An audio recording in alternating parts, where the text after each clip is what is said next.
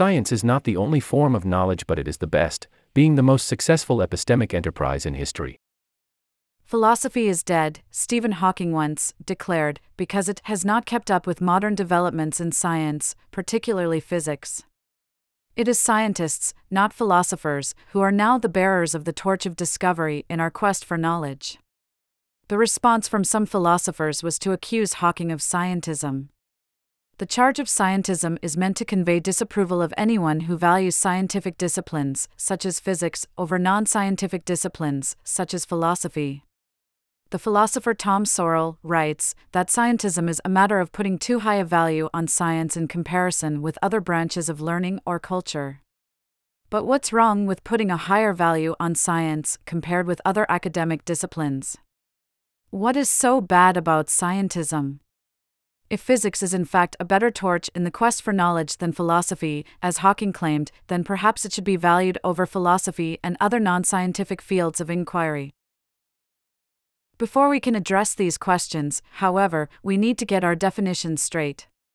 For, much like other philosophical isms, scientism means different things to different philosophers. Now, the question of whether science is the only way of knowing about reality, or at least better than non-scientific ways of knowing, is an epistemological question. Construed as an epistemological thesis, then, scientism can be broadly understood as either the view that scientific knowledge is the only form of knowledge we have, or the view that scientific knowledge is the best form of knowledge we have. But scientism comes in other varieties as well, including methodological and metaphysical ones. As a methodological thesis, scientism is either the view that scientific methods are the only ways of knowing about reality we have, or the view that scientific methods are the best ways of knowing about reality we have. And, construed as a metaphysical thesis, scientism is either the view that science is our only guide to what exists, or the view that science is our best guide to what exists. Without a clear understanding of the aforementioned varieties of scientism, philosophical parties to the scientism debate are at risk of merely talking past each other. That is, some defenders of scientism might be arguing for weaker varieties of scientism in terms of scientific knowledge or methods being the best ones, while their opponents interpret them as arguing for stronger varieties of scientism in terms of scientific knowledge or methods being the only ones. My own position, for example, is a weak variety of scientism. In my paper, What's So Bad About Scientism? 2017, I defend scientism as an epistemological thesis, which I call weak scientism. This is the view that scientific knowledge is the best form of knowledge we have, as opposed to strong scientism, which is the view that scientific knowledge is the only knowledge we have. According to weak scientism, while non-scientific disciplines such as philosophy do produce knowledge, scientific disciplines such as physics produce knowledge that is superior, both quantitatively and qualitatively, to non-scientific knowledge. It is important to note that knowledge does not refer to justified true belief, or any other analysis of knowledge, for that matter.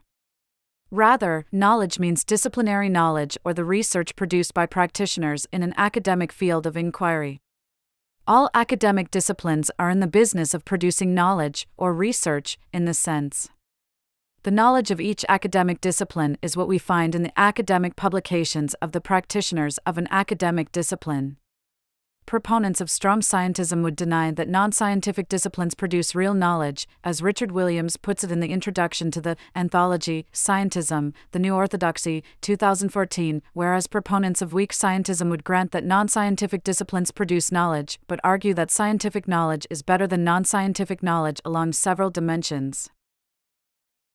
Now, whether any of these epistemological, methodological, and metaphysical theses, weak, best, or strong, only, is true should be a matter of debate, not definition by fiat. Each claim needs to be put forward, examined, criticized, and debated. It can't be what some have unfortunately sought to do, which is to make scientism a misguided view by definition.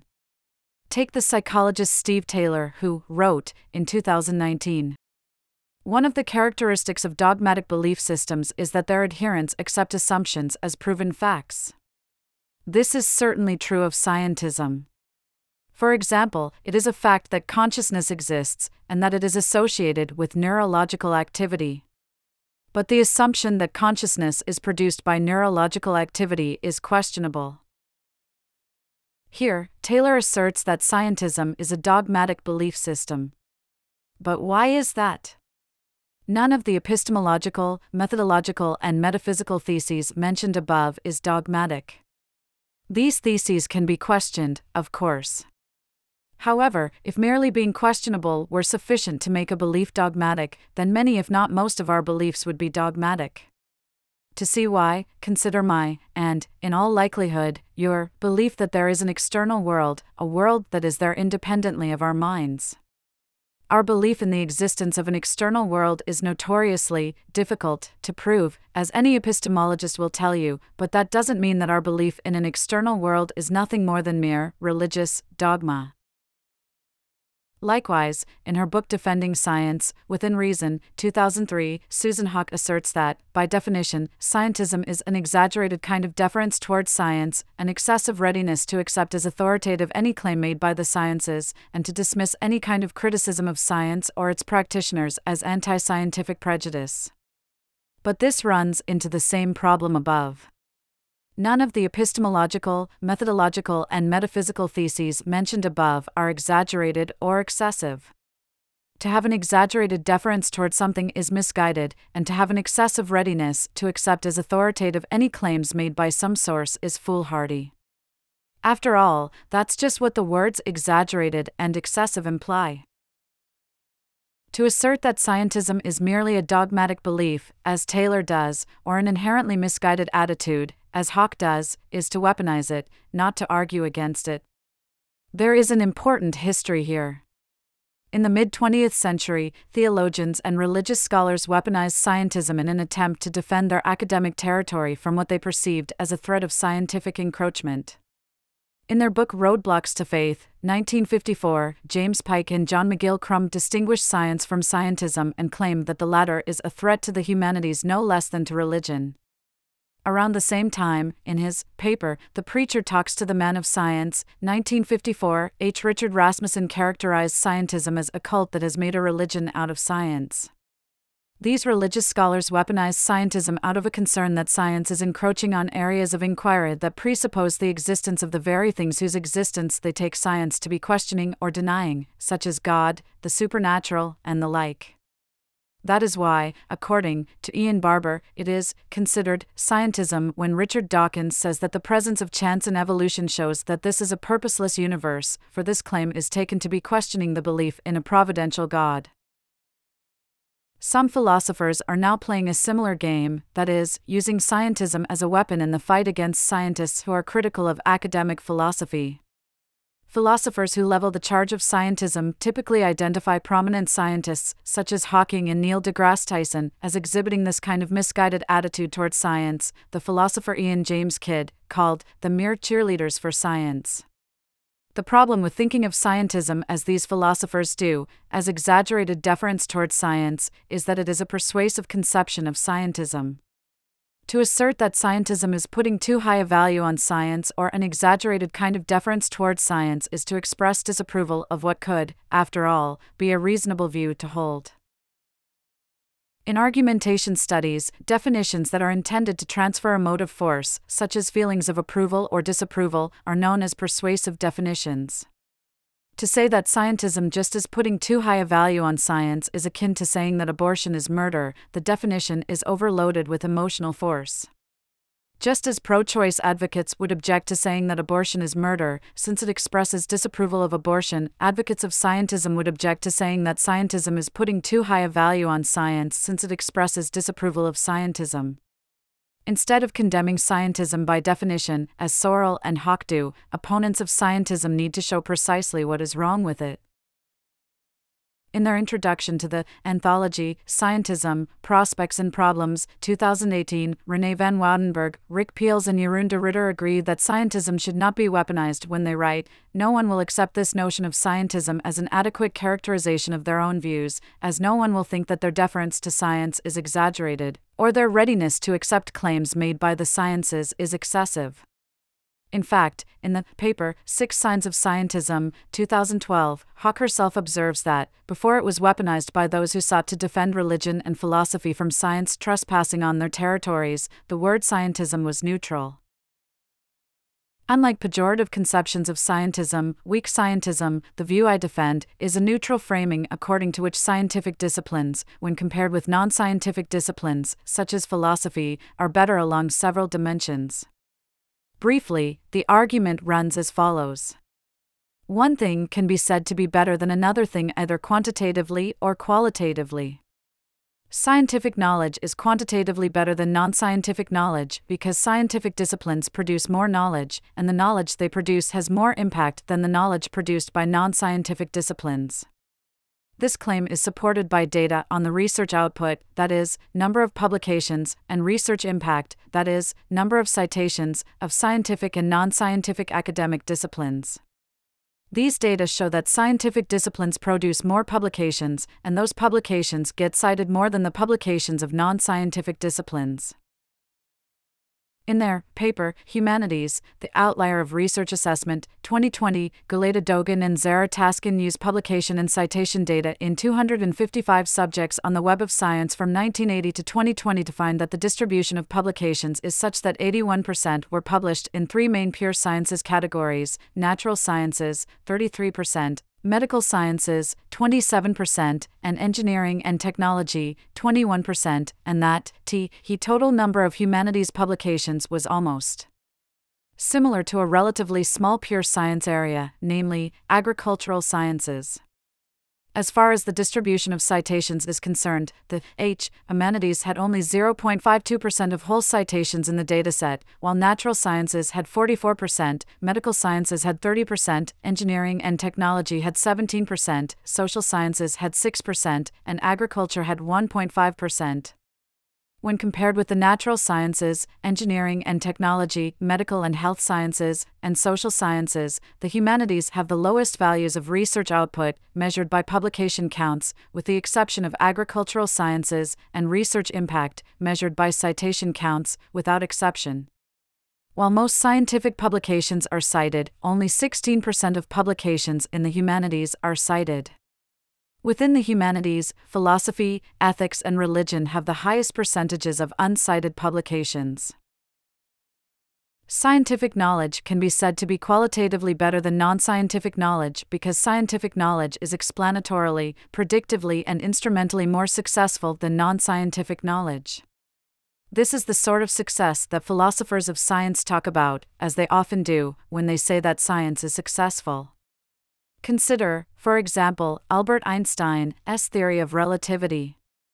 The theory is explanatorily successful insofar as it provides a comprehensive explanation for phenomena that would otherwise seem mysterious, such as gravity, planetary orbits, black holes, electromagnetism, and more. The theory is instrumentally successful insofar as it allows us to intervene in nature, as when we use GPS to navigate our world and gravitational lensing to look for new worlds.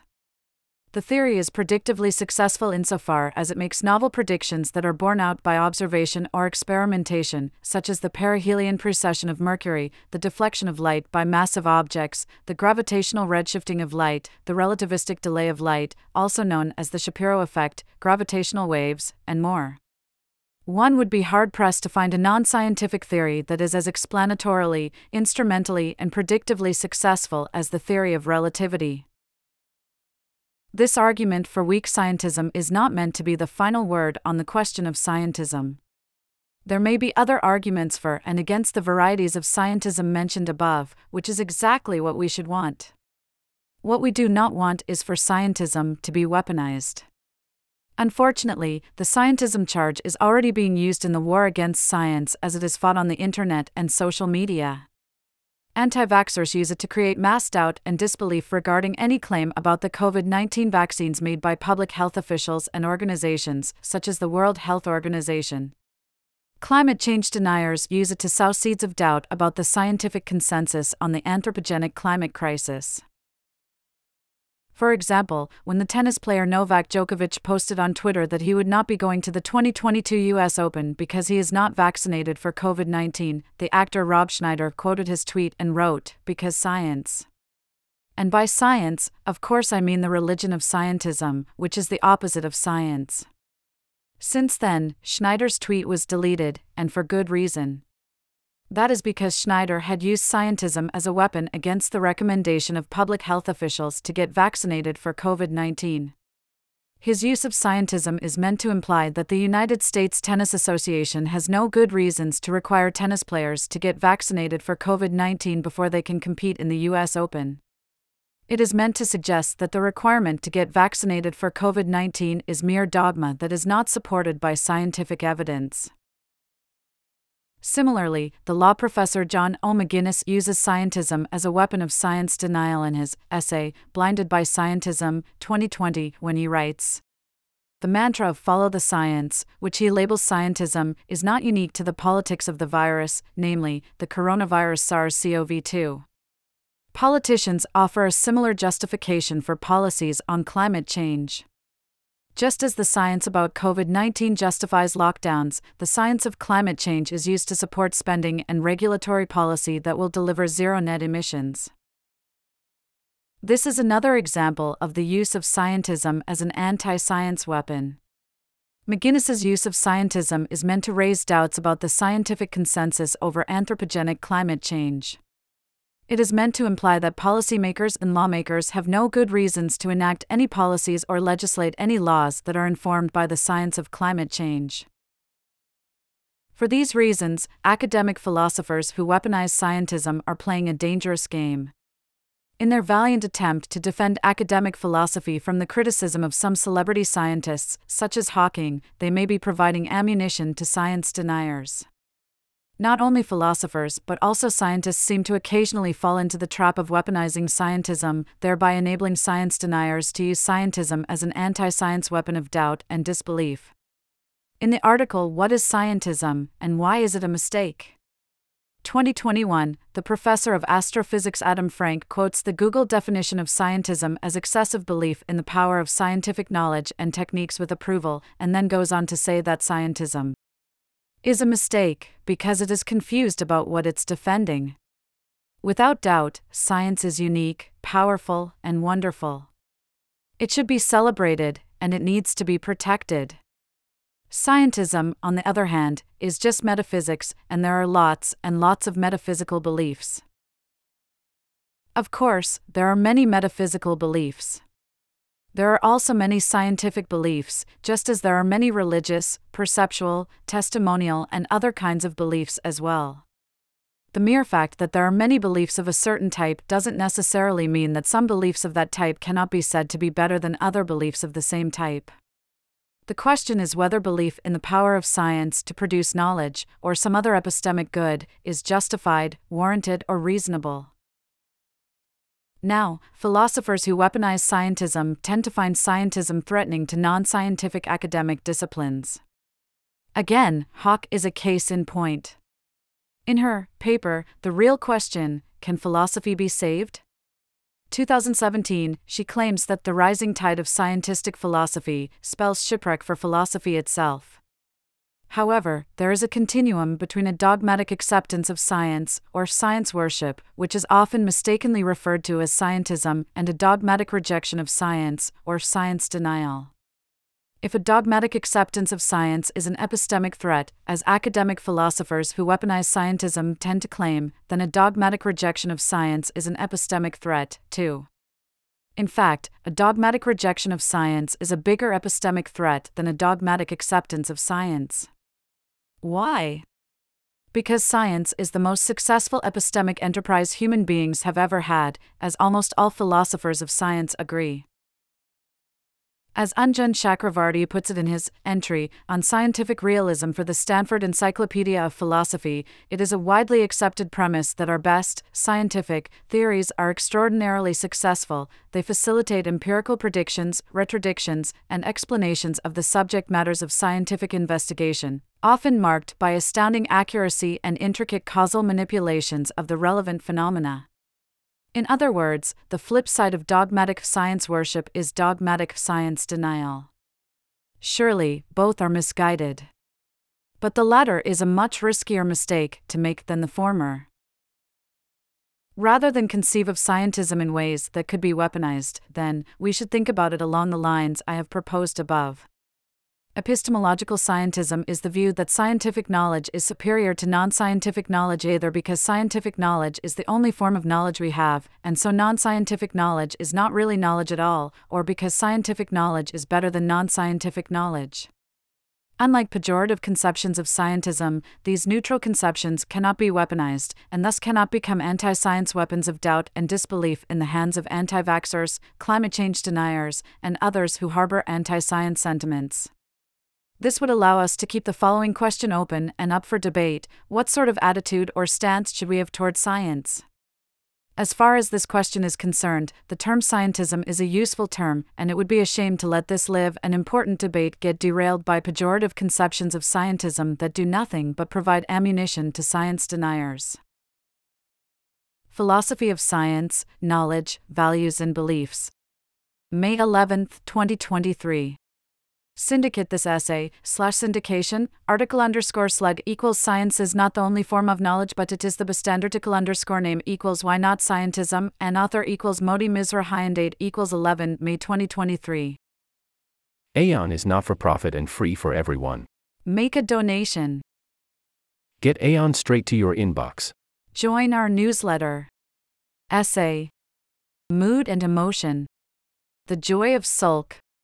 Full of implicit rules and paradoxes, sulking is a marvelous example of intense communication without clear declaration. Rebecca Roach. Essay. Animals and Humans. The Free Dogs of India. These canines have independent, peaceful, happy lives without a pet's constraints. Why are they being persecuted and culled? Kritika Srinivasan and Chris Pearson. Essay. History of Ideas. Self-satisfaction. The ancient cynics taught that masturbation is about more than pleasure, it suggests how to live simply and autonomously. M. D. Escher. Essay. Philosophy of Religion. A New Paganism. Now is the time to revitalize our relationship with nature and immerse ourselves in the little wonders of the universe. Ed Simon. Essay. History of Ideas. Disorient yourself. Now associated with childhood fun, the swing has a near-universal history of ritual transgression and transformation. Javier Moscoso. Essay. Mood and Emotion. In Praise of Irritation. Unlike anger, irritation has neither glamour nor radicalism on its side. Yet it might just be the mood we need right now.